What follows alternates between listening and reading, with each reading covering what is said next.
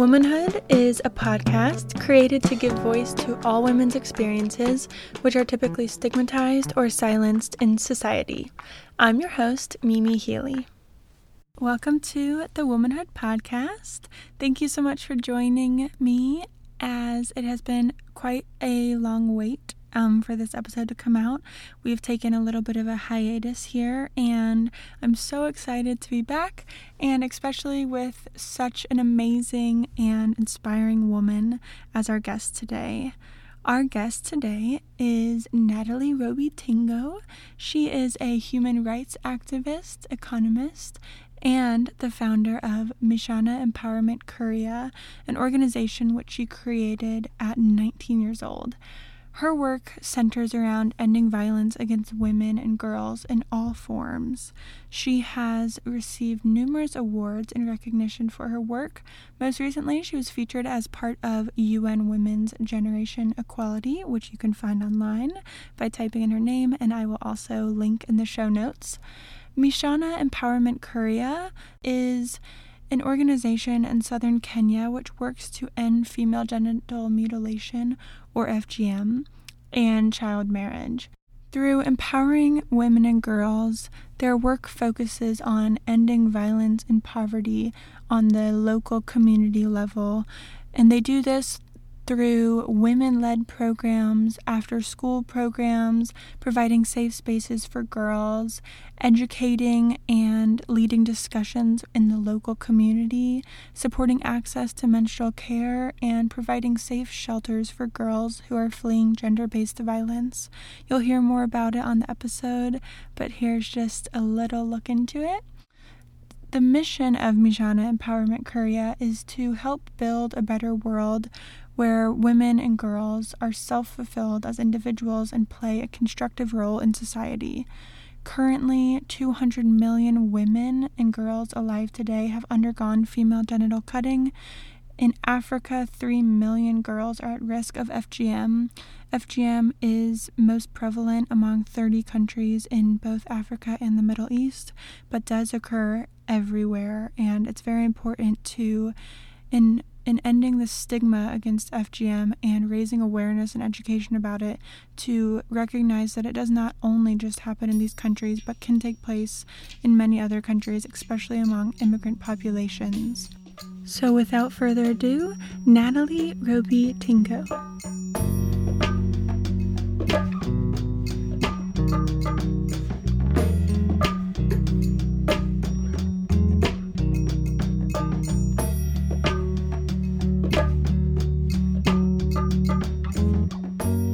Thank you very much once again for having me here on the Womanhood Podcast. My name is Natalie Roby Tingo. I am from Kenya, and I am a girls' rights activist. I am passionate about girls' issues and intersectional issues of gender, young people, and passionate, interested in work around gender equality and reducing inequality. And I am the founder of Msichana Empowerment Korea. So Msichana is a Swahili name for girl, and we are a girls and young women-led nonprofit community-based organization in rural Kenya. Our work is girl-centered, and we partner with girls to contribute towards development. And within the Korea community, we are working to end female genital mutilation, improve access to healthcare, education, and social justice. And we have been in existence for 6 years now, and I have been an activist for, this is my 11th year as an activist. No, my 10th year as an activist. Wow, that's a long time. That's incredible. How did you become interested in doing this work? So yeah, it's now going to be 10 years since I became an activist. I think the first realization of, wow, what I'm doing is actually activism, or it involves speaking on behalf or creating spaces for girls and women, was some time back. I would say like 5 years ago, but it began when I was 19. So about now it will be 10 years in August when I'm turning 29. And for me at that time, I didn't think what I was doing, was anything extraordinary, sorry, because I just wanted to be there for girls. And how I did that was when I had just joined the university at that time, and every time we would close school, I would get my friends to give me their leftover menstrual pads, and I would also carry some of mine, and I would sell clothes to be able to fundraise for more menstrual pads. And so in the school system we have long holidays. So during those long holidays, I would then um, meet up with some of the girls in the local primary school that I went to. And at first it was I would give them the menstrual pads. We'd have discussions around menstruation, because also education is a very important thing to me. um so after about a year, I realized that the girls who were in that class that I was engaging with didn't transition to the next class. When I asked them, they're like, oh, some of the girls got cut and they got married. So I began to gain an interest. And then that also allowed me to have a reflection on my life as a young girl, because I'm born from I come from the Kuria community, and almost 90% of the girls in Korea are subjected to female genital mutilation, which is the cutting of their genitalia for non-medical reasons. And in most cases, it is believed to be a cultural norm, where once the girls are mutilated, they're supposed to get married. So that experience allowed me to reflect on my childhood, and how, because I was not cut, became discriminated upon, and that's something I even blocked through my teenhood up to that time. So yeah, I think that's just how it began, and here we are, 10 years later. Yeah, Yes. wow. Something that sounds so simple, and it's obviously made such a huge difference in so many lives of women and girls. So I guess just from the very beginning, you mentioned female genital mutilation and sort of why it occurs, but I guess if we could just talk a little bit more about that, like in your community, you said it's happening at such large rates.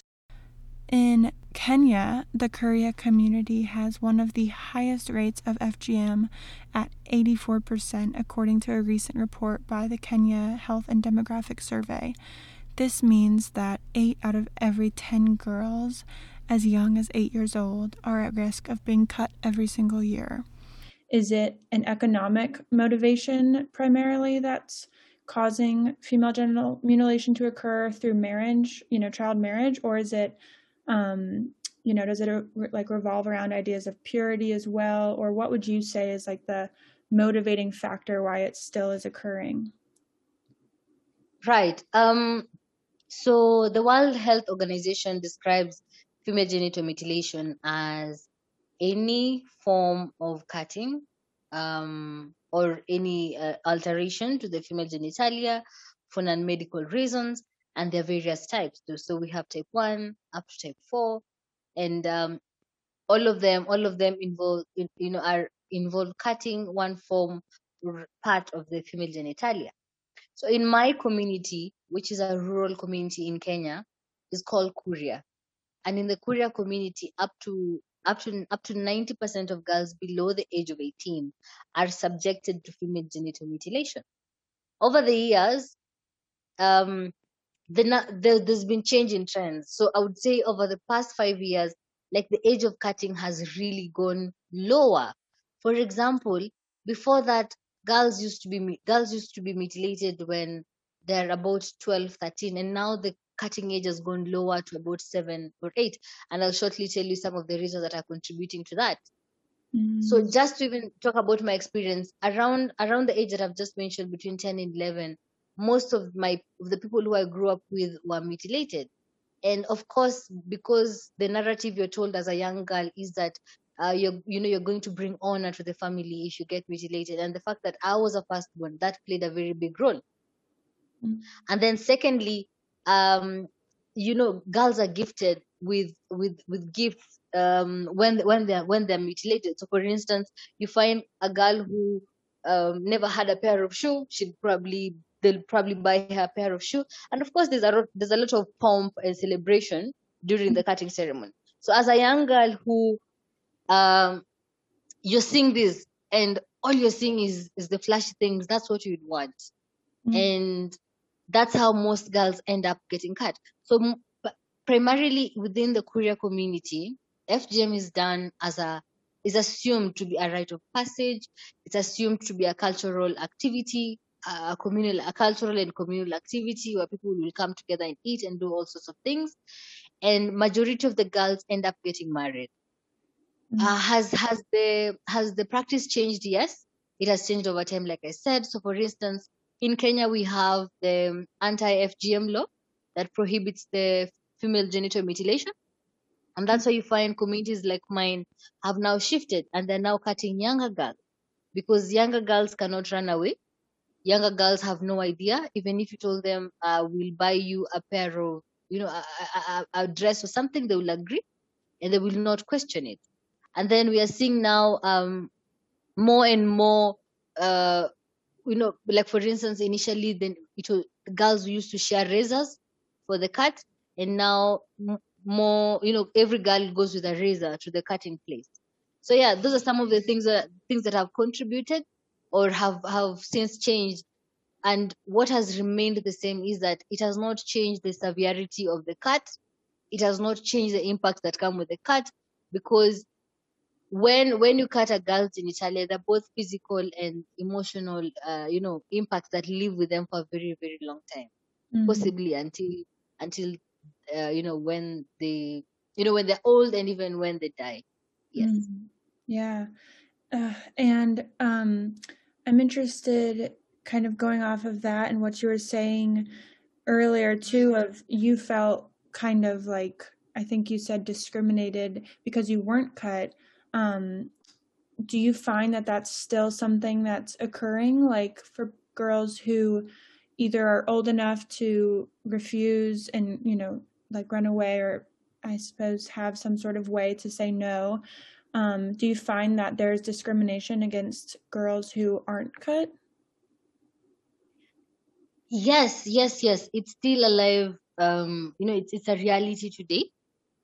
And that's why the work that we do at Msichana Empowerment Kuria is very important, because we are making sure that in across villages right now, across 30 villages, we have safe spaces where girls who are are either at risk of FGM, child marriage, are able to find a community.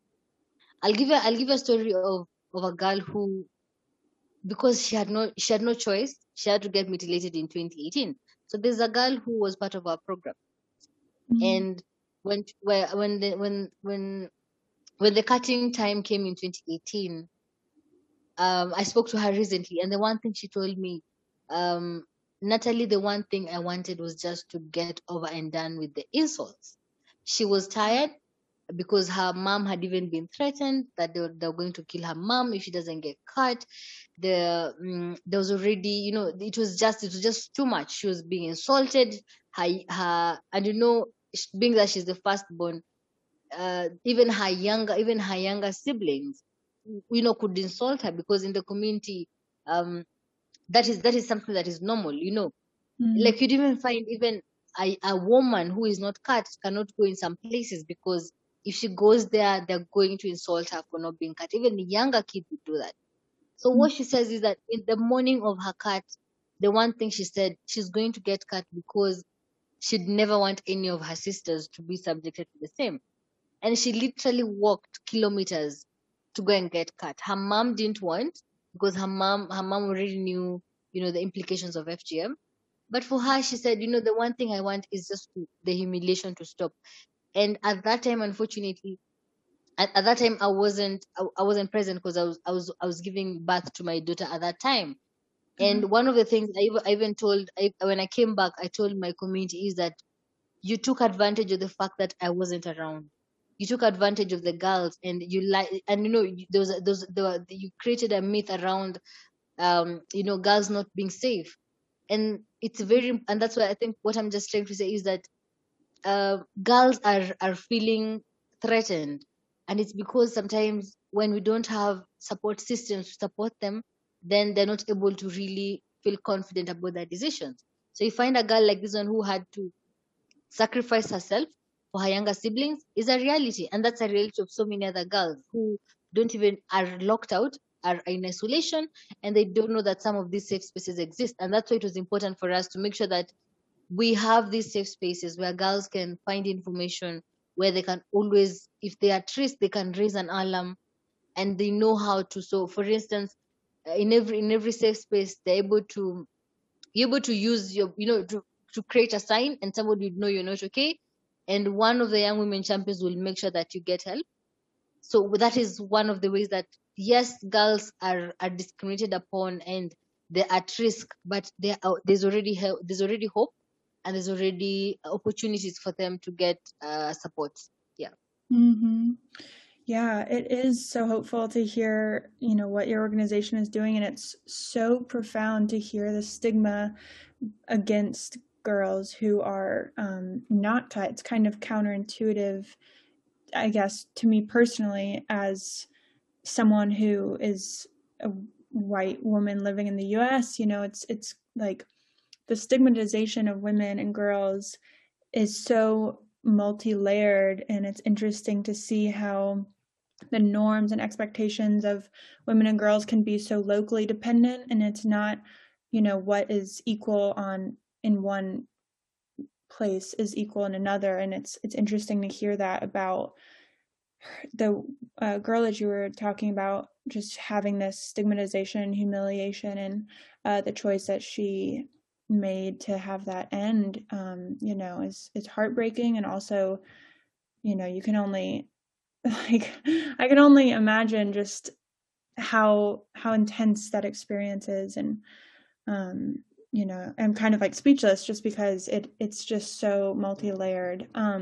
But so going off of that, I'm wondering, you've told me a bit about the organization, and could you tell me what steps are taken through Mishana Empowerment Korea to end FGM and child marriage? I'm not sure if you could walk me through, some of the things that you guys do in the community, or however you'd like to explain that.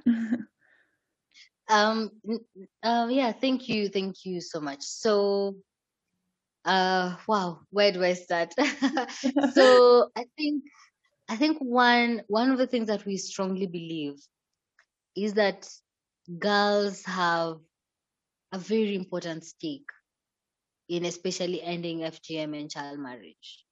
We have seen girls, and one of the things, additionally, when in we have proven that when we support girls, the decisions are more sustainable, because when a girl understands that what happens to them is sexual abuse and that nobody should touch their genitalia, that becomes a very strong conviction for them. And even if even if they're held down and cut today, that is a girl we are certain will not cut her daughter. And that's how we end FGM. We believe that the current girls have the opportunity to end it with our generation, and it doesn't have to flow to the next generation. And that's how we end it. So a couple of things we're able to do, and just also to emphasize that all our programs are girl-led and girl-centered. Girl-led in the sense that girls participate in all decision-making processes of our programs. For example, in the girl safe spaces, this is one of the invention of the girls, and they're like, sometimes our office can only be in one village, but we have almost hundreds of villages across the community. How do we get girls to be connected? And the safe spaces is one. So in these safe spaces, there's opportunity for mentorship. There is opportunity to learn on sexual reproductive health and rights, so issues around menstrual health, issues around reproductive health, um, sexual education, and that covers issues around abuse and how to identify that, and where to get help. So these spaces also are opportunities for resources and information. And then beyond that, for any girl who is who has additional needs, we're able to support them directly. So, for instance, during COVID, especially, we provided girls with direct cash transfers to their family to be able to take care of, urgent issues that, because of the changes or the economic shocks that they had, they couldn't. We've been able to support, directly support girls with education, and we have found out that a simple thing as menstrual care is able to enable a girl to attend school. A simple thing as a decent school uniform is able to improve on their confidence and even allow them to stay in school. Because you'd find a girl has a torn uniform, which has a very big patch in her on her behind, and that lowers her self-esteem. Even just going to school, she wouldn't, and she falls back behind. And the moment she's at home, she becomes an easy target for marriage. And one ticket for marriage is FGM.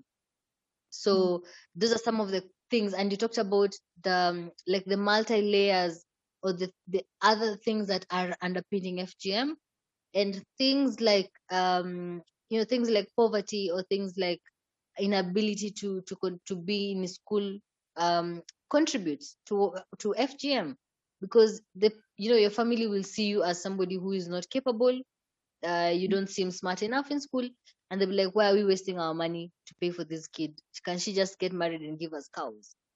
Mm-hmm. Another component that we have in our programming is women, strengthening the women's movement and women empowerment. Because one of the things, again, we have found out is that when women have an opportunity to make an economic decision, they're able to take care of their families better, and that also contributes to decision about FGM. Because for most women, and even I know there's now a conversation around male engagement, which is very important, but the people who start speaking to girls about FGM are the women. The people who organize the ceremonies are women. And if the women are able to have, and they would do that out of wanting to the best of their kids, and that is also comes out of economic needs. Because if your daughter is married, they'll give you a cow or a goat, and even during that ceremonies, people will bring you gifts. But that is based out of economic needs that the families have. So if women are empowered economically, they're able to support their community, they support their girls by the girls and even other children, so that the boy is also in the family, and Mm-hmm. that contributes positively to ending FGM.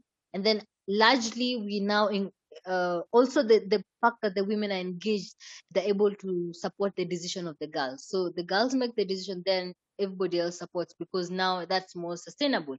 And then now at a larger community level, we understand that the community also needs to be prepared to make a shift. And that's why we have non-judgmental community dialogues, which involves bringing the community together and to have conversations around several issues that are affecting girls. And that's why you find in most cases we don't go to preach the community about, you need to end FGM because of this and this and that, but allow the community to come to a point of realization that FGM is wrong. uh, it is wrong because it takes away power from the girls, it is sexual abuse, and it physically and emotionally damages their well-being. Yes. Mm-hmm.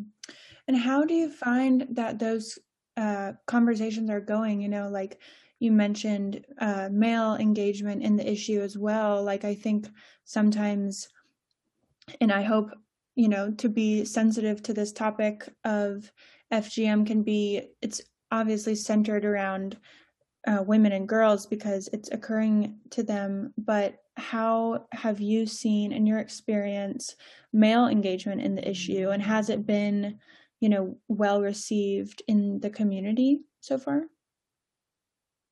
um I think, what first of all, it's everybody's responsibility that we watch out for each other, Mm-hmm. and we make sure that everybody lives a dignified life. And that's why I think it's important for men to be part of the conversation, Mm-hmm. not for any other reason, or for the reason that men are assumed to be decision makers in homes. I think for me it's important to acknowledge that girls girls need to live a dignified life, and FGM doesn't do that. And when we take it as our collective responsibility as communities, as families, as human beings, then I don't think it will become an issue.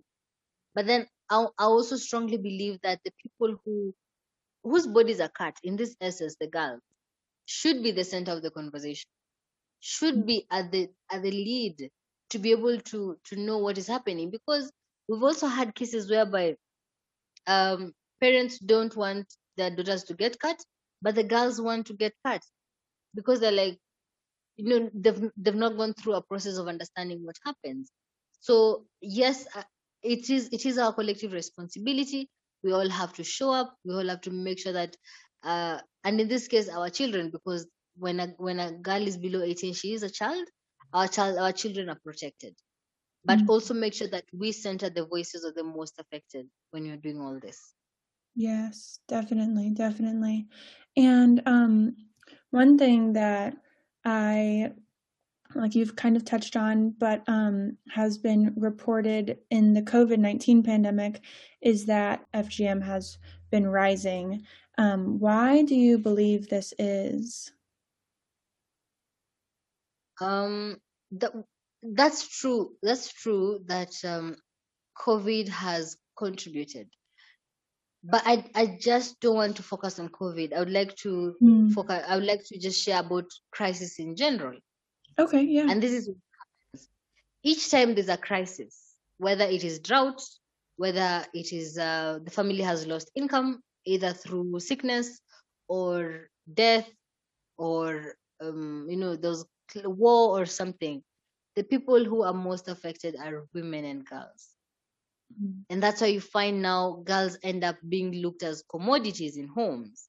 And that's exactly what happened with COVID. What COVID came and did is that it is a health crisis that ended up being an economic and a human rights crisis. And you'd find that, especially I would like to center around what I experienced in my community between October and November. More than 4,000 girls were suspected to have been mutilated within 4 weeks. Wow. And this is why. Initially, the cutting ceremony happens in November and December. So it already being pushed forward by a month is an expression of the anxiety that the community had. And already before that, months before that, there was already rumors running around the community around, the pandemic is a curse. It is brought by our way of life, and one way of paying tribute to our cultural rights is through FGM. Another thing, during that period, there was an increase of girls getting pregnant, and they're like, oh my gosh, we're going to have a flux of girls being pregnant, and we can't have. And the one thing that a girl dreads is to get pregnant when they're uncut, and all those tiny factors contributed to the rise in teen pregnancy, the uncertainty that comes with that came with the crisis, of course the fear, the myths and misconception, all that contributed and pushed a lot of girls and even their families to cutting them. So, and for the queer community, and even if you went and checked just online, it's a very public ceremony where girls are cut and paraded across the road and all that. So yeah, I think that is one of the ways that the crisis was able, contributed to an increase in the cuts, and also just to show that there's a lot of work that needs to be done in terms of community response. How then do we respond effectively to girls who are in distress, and how do we get them to safe spaces, as opposed to the common way we have been doing things. Yes. As Natalie mentioned, FGM and rates of child marriage go up during crisis situations, and the COVID-19 pandemic has been no exception. The traditional circumcision of boys, followed by the circumcision of girls, is a huge cultural event in Korea. In 2020, almost 3,000 girls from the Korea community underwent female genital mutilation, despite the government crackdown. Natalie was quoted in a Guardian article saying that sometimes the organizers of a cut will dress young girls as boys undergoing circumcision to disguise the large number undergoing FGM. Kenya outlawed FGM in 2011, but it's clearly still occurring, and activists in the community say that the government must address one of the root problems, which is poverty. A lot of these families rely on gifts from female genital mutilation or child marriage to economically sustain themselves, especially in times of crisis, and it's imperative that we acknowledge this and that the government take action. In terms of giving girls the safe space and empowering girls and women, in your experience with the organization, what are some of the things that you've learned that is the most successful in empowering women? Is it through like these safe spaces or education or a whole, I mean, you've kind of touched on it, but I guess specifically, what are some things that you've seen that have been the most empowering for women and girls? That's a very good question. I think for me, one cannot be without the other. Well-being is a lot of things together, and for us, our biggest aspiration is to have, girls, girls and women having an opportunity to realize their full potential, however that looks for them. And one of the ways is, of course, to end violence, and FGM is one of the extremes form of violence.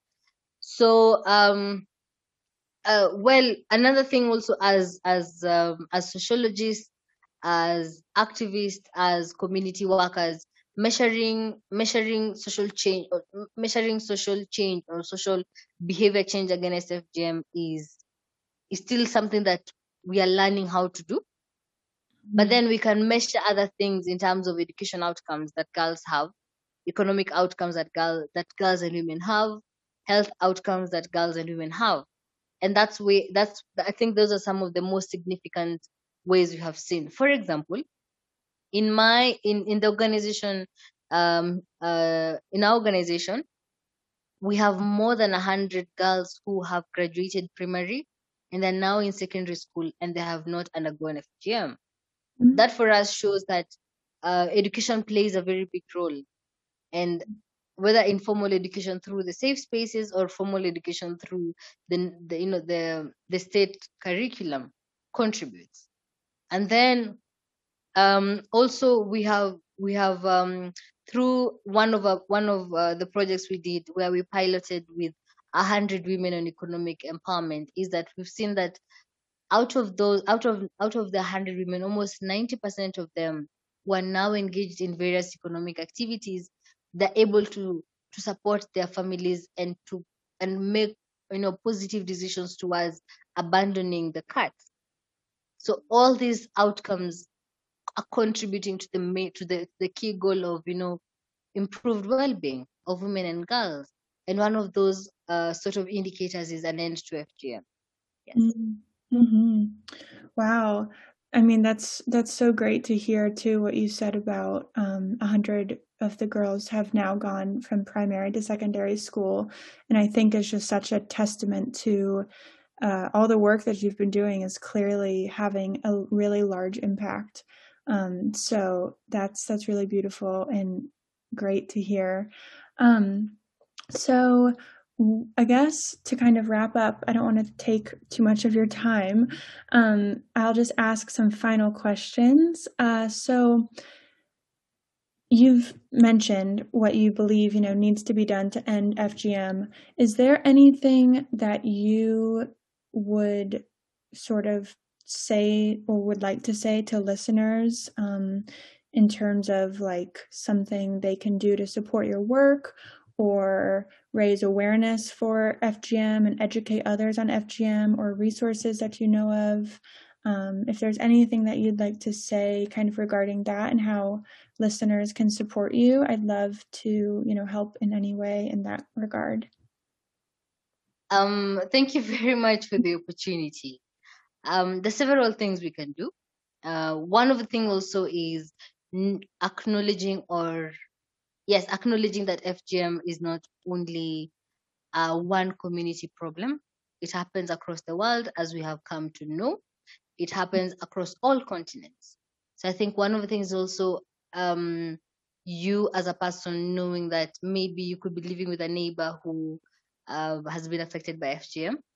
And one of the ways you can be able to support is if there is any conversation in your country about FGM, just contributing to that. And secondly, we share our work online on all platforms. So kindly support us by just being part of our community. We are partners with Global Giving, and in the next couple of months, we'll be participating in an online fundraiser to support 1,000 girls who are affected by female genital mutilation. And in that, we have various ways, like I just mentioned initially, to support towards healthcare, education, and justice. And we hope that we can get more people support us so that we can do the work that we're able to do. And just to thank everybody who has walked the journey with us, who has believed in us, who will continue to hold our hands, and who allows us to learn and to always go back and question, and also allows us to create some of these, the amazing work we're seeing with all the girls. And of course, just to thank you so much for the opportunity. I've had a lovely discussion. It's been a long time since I had such an amazing discussion. Thank you. Thank you so much. I wouldn't end this without just thanking everybody who has been part of the journey, my team, the partners, our online and offline community. I'm really grateful to everybody. I'm just one person, but the people who make the magic happen is a lot of people. So yes, including you, that you've now allowed me to be in this platform. So thank you.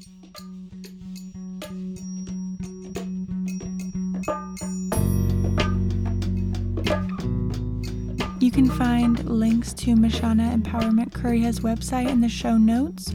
That is MSICHANA Empowerment Korea, KURIA. You can go on there and find more information about FGM, the work that they're doing in the local community, various information about their programs, and you can donate and support in different ways on their website. You can find Natalie at Natalie Roby, ROBI, on Instagram, and Mashana Empowerment Korea on Instagram.